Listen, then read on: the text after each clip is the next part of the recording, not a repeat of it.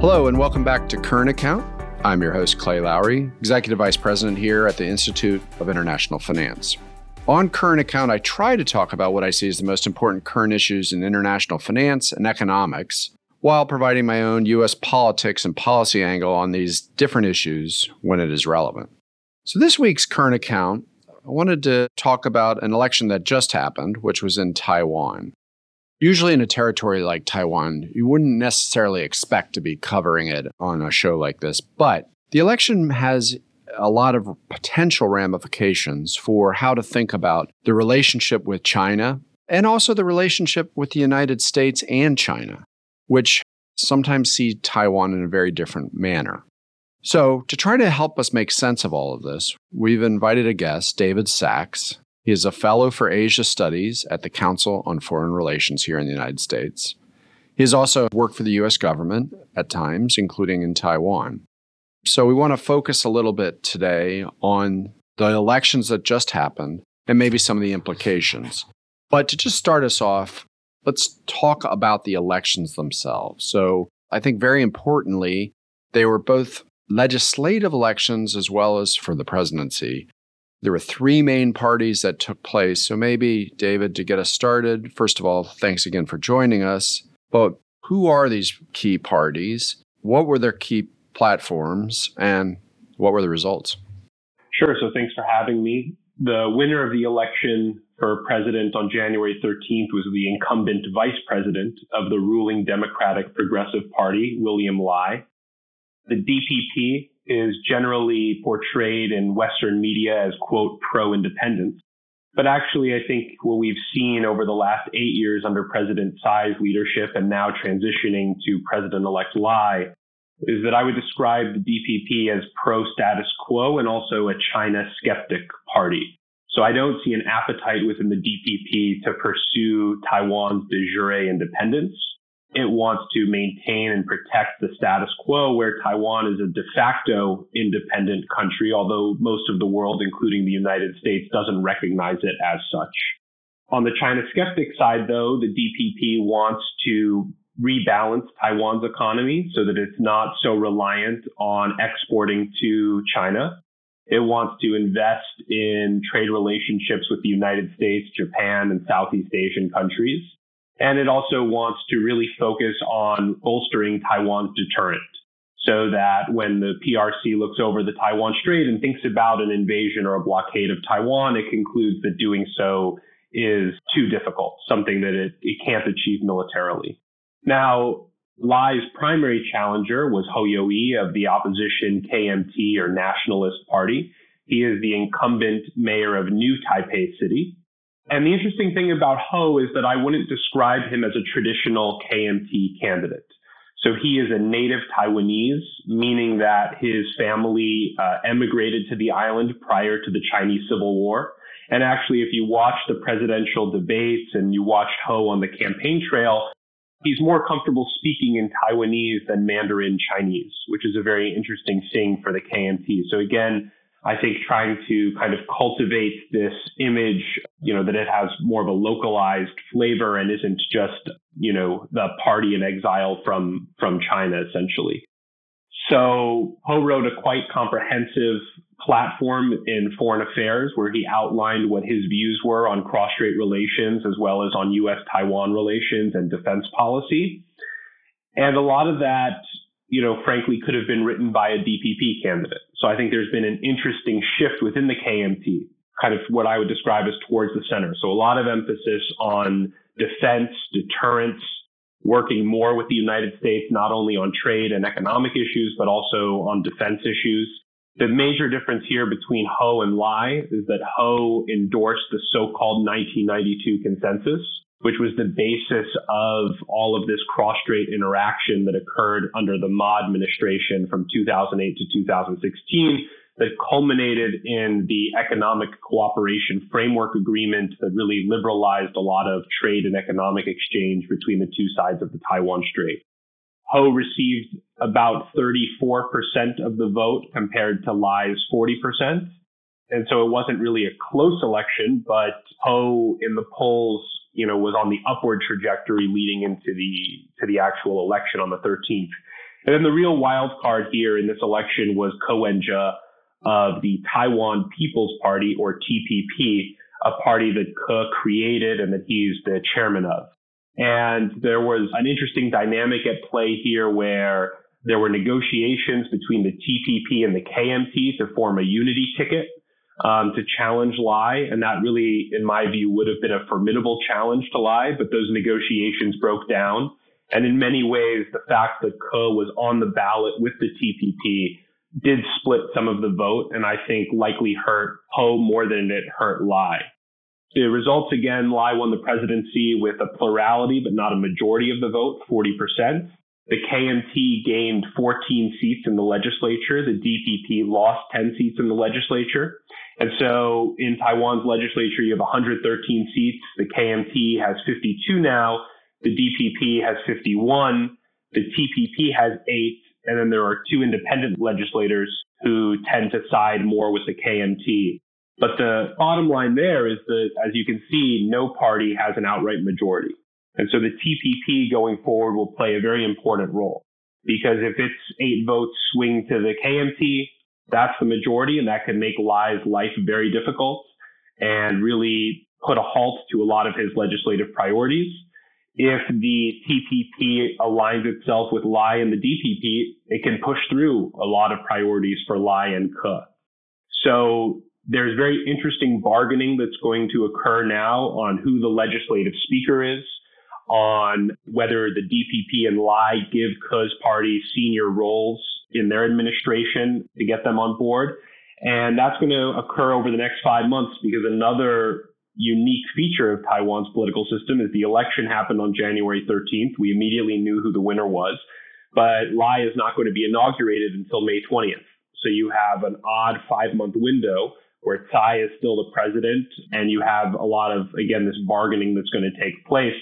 Ke, for his part, has said that he wants to basically play this swing role continually. On some issues, he'll back the DPP. On some, he'll back the KMT. You know, it makes sense because that preserves his negotiating space and his potential leverage. But I think that Ke will likely end up siding more with the DPP than he does with the KMT, because he could probably deliver more for himself and for his party if he pursues that route. Okay, so let me try to think about it how China views this election. Please correct me if I'm wrong here. My understanding is, since the current president, Tsai, who's from the winner Lai's party, so basically you have the same party has now won again in the DPP, China and Taiwan, since 2016, essentially at the leadership level, have almost no communications as far as I can tell. Well, I guess one, is that true? And then secondly, more importantly, is that going to continue? Is that how China views this victory? Or is there maybe a little bit of, not relief, but if China views it as, say, well, the party that seems to at least to be a little closer to us, the KMT, has now gotten control of the legislature, so maybe that actually puts us in a slightly better position on how our relations will develop. How do you think China views this? So it's a really good question, because I don't think China has decided how to view this election yet. And I've had meetings with Chinese interlocutors since the election, and it's clear to me that they are of 2 minds on this.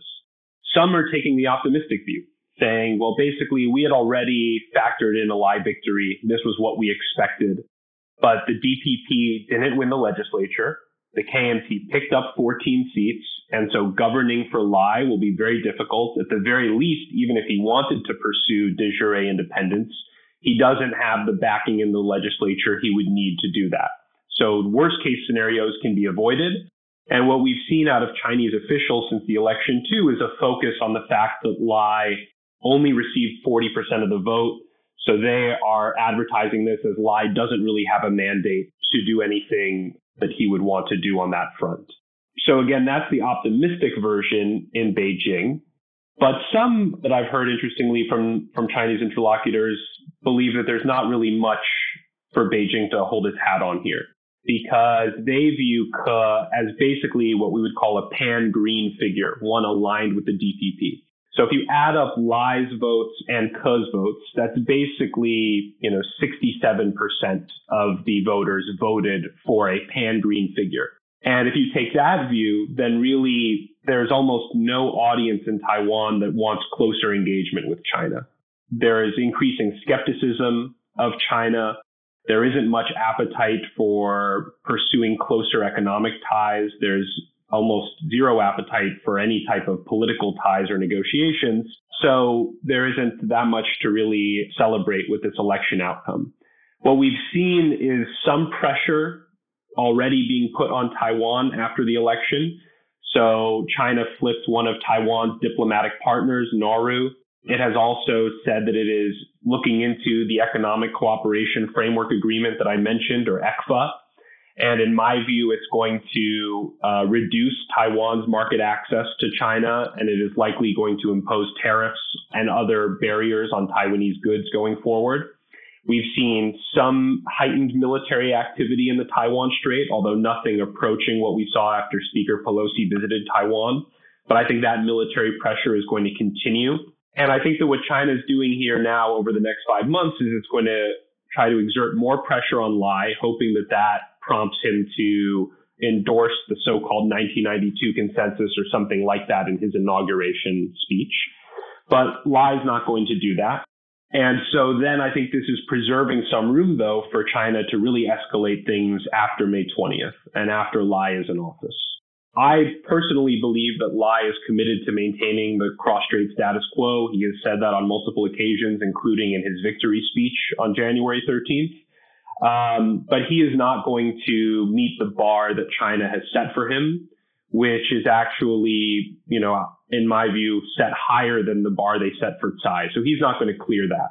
So we haven't seen, as you noted, any cross-strait communications at any official level for 8 years, not just the presidential level, but any official government agency speaking to one another has not occurred in 8 years.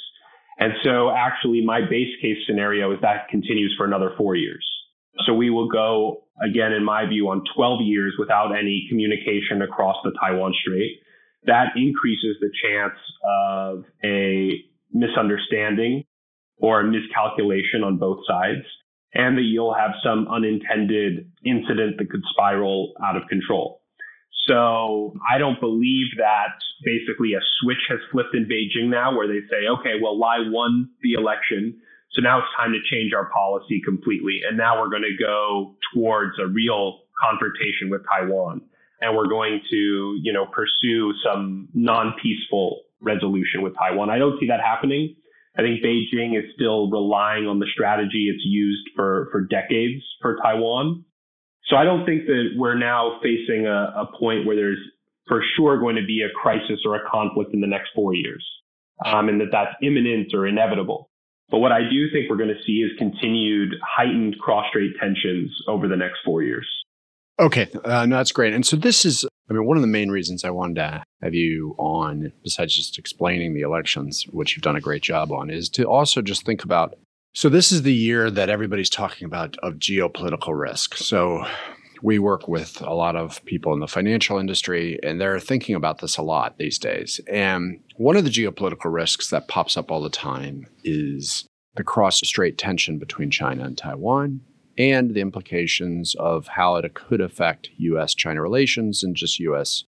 foreign policy all in. You mentioned tensions rose pretty significantly back in late 2022 when then Speaker of the House, Nancy Pelosi, went to Taiwan, clearly against China's wishes. In the United States, we're here in the middle of a presidential election, which this could become an issue.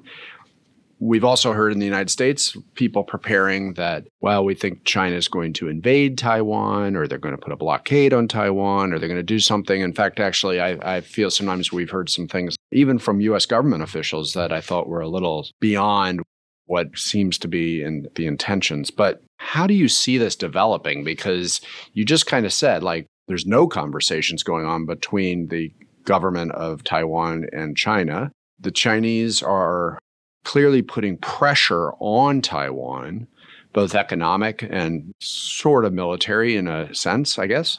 The fear would be is that something really does blow up.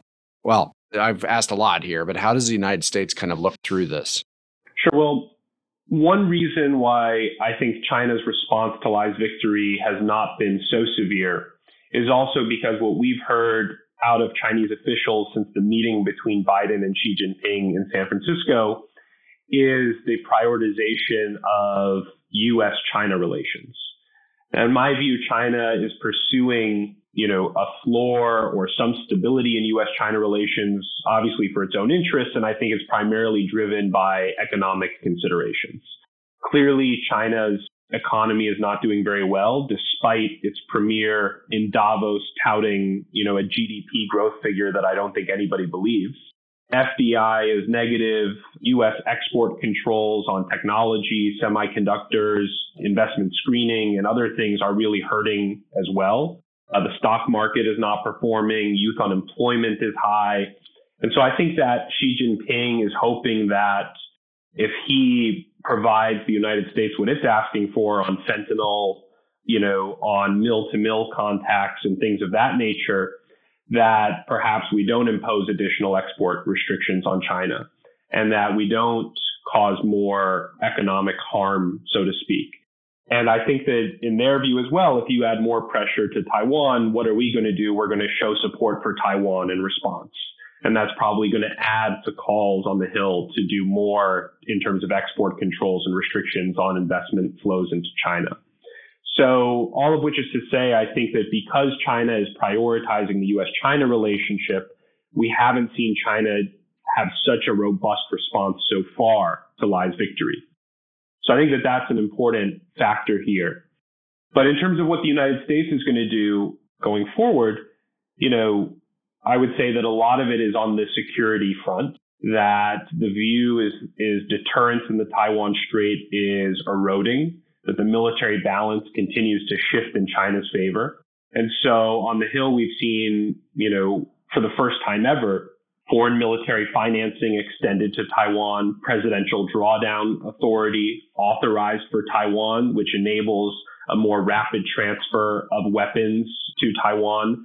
When we're talking about debating Ukraine aid and Israel as well, Taiwan is a part of that conversation, and it's a part of those bills now. So I think we're going to see a continued focus on security cooperation with Taiwan, helping them ensure that their military is able to really maintain deterrence, as well as working on the U.S. posture in the region with Japan, with the Philippines, with Australia and others. On economics, USTR has undertaken what they've called the 21st Century Initiative on trade with Taiwan, and that had an early harvest, a basket of things that we've come to an agreement with Taiwan. Now, the Tsai administration has touted that as the first bilateral trade initiative undertaken by the Biden administration. There's another kind of tranche of things, and these are the really tough issues that we have to discuss and get through. But my sense is that both sides are working towards that. And then, of course, the other priority, I think, from the U.S. perspective is supply chain resilience, or whatever you want to call it, which is really working towards getting chip investments in the United States by TSMC and others, making sure that this technology is not flowing from Taiwan to the PRC, and looking at, supply chains throughout the region and making sure that those are resilient in case deterrence fails and we do have a crisis or a conflict. So I think that that's the trajectory of U.S. policy and U.S.-Taiwan relations going forward. And Lai has said basically that he wants to continue Tsai's legacy on these issues. So I don't think that we're going to see Lai pursue anything radically different on U.S.-Taiwan relations. I think we can basically map what the trajectory is going to look like over the next 4 years. Okay, let me just do one last question as an out, so to speak. Is there any trigger or things that we should really be paying attention to that are coming up in the next 6 to 12 months? Obviously, one is the actual inauguration, which will take place in May, as you mentioned. And it could be, by the way, in Taiwan or in China. Is there something that we should be watching to pay attention to, and that might signal either a change or, as you said, kind of maybe locking into what we've been watching over the last 8 years? So I think the inaugural in May, as you mentioned, is a critical event. When Tsai assumed office in May of 2016, Her inaugural address was read carefully in Beijing. Policymakers there decided that she didn't go far enough, which in my view, and I think in the view of many Chinese now, was a mistake for them to have reached that conclusion, but that's what they did. And then they cut off all communications and really started ramping up the pressure on Taiwan. Everything that I'm hearing coming out of China and from various interlocutors is that basically they are going to reject what Lai puts forward, and that the pressure is really going to increase after his inaugural in May. So I think that's the next real event to watch. While for U.S.-Taiwan relations, there's a congressional delegation in there right now. There's another congressional delegation heading there next week. I think we're going to continue to see congressional delegations go there. We're going to see more favorable legislation being passed through the Hill, especially on security assistance, but I also think in the economic realm and elsewhere. And then, of course, it's our own presidential election. And here I think, and I wrote about this for Foreign Affairs prior to Taiwan's election, I think that our own presidential election could actually be more important for Taiwan than its presidential election. And the reason why I say that is because you have a contrast here where President Biden has on 4 separate occasions said that he would come to Taiwan's defense. The administration walked that back each time and basically said, well, there wasn't really a change in policy. Don't read too much into that. But the president of the United States said that 4 times. Meanwhile, Trump has said, in the interview last summer with Fox News, well, I don't know. I don't want to say whether I would come to their defense. They took our semiconductor industry away, and that wasn't a very nice thing to do to us. Some books that were written by his former advisors said that he questioned what the United States would gain from coming to Taiwan's defense. And so China knows all these things that he said and all the things that have been reported. And so if you have, in my view, Trump being elected and defeating Biden, I think that could change Xi Jinping's calculus, because the key deterrent for decades has been the assumption that the United States would intervene militarily on Taiwan's behalf. And if China is not convinced that we would do so, and it believes that this is just a question of a one-on-one conflict between China and Taiwan, then that's a much more comfortable proposition for Xi Jinping to make.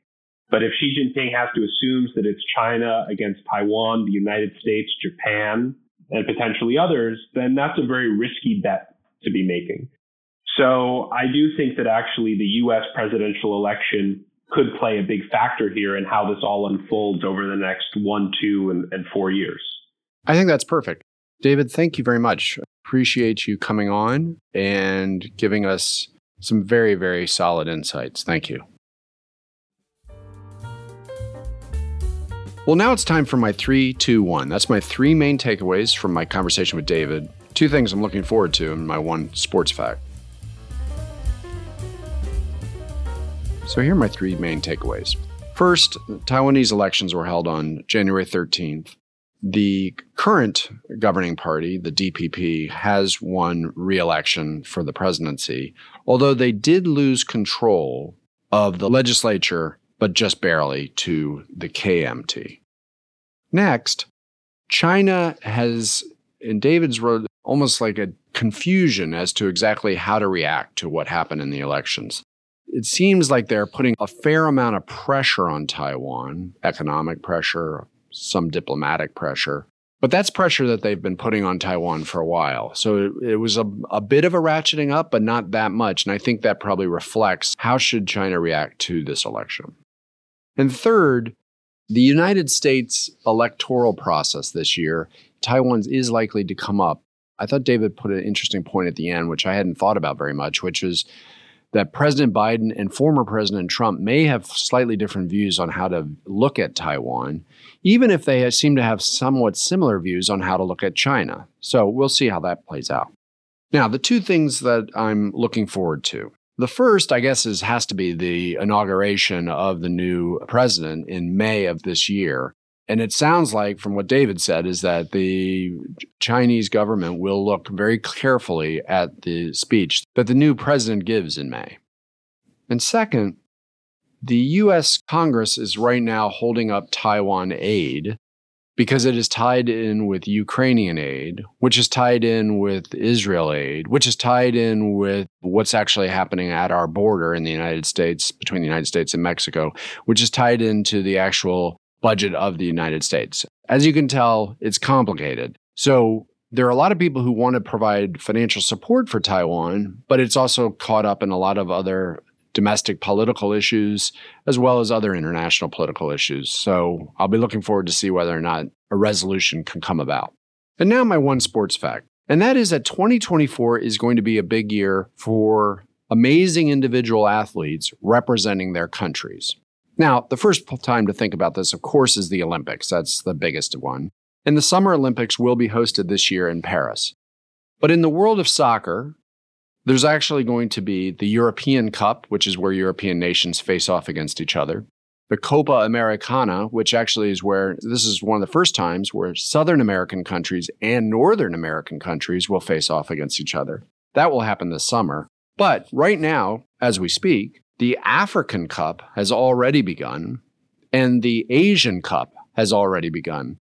So in Africa, the perennial favorites are usually Egypt, which is a 7-time winner, Ghana, which is a 4-time winner. They're not doing as well. So it's interesting because we've actually seen some coaches already being fired in the middle of the cup. And that's because there are countries such as Equatorial Guinea and Cape Verde. Cape Verde has never even made the Final Four, who have risen up and are actually doing extremely well in that cup.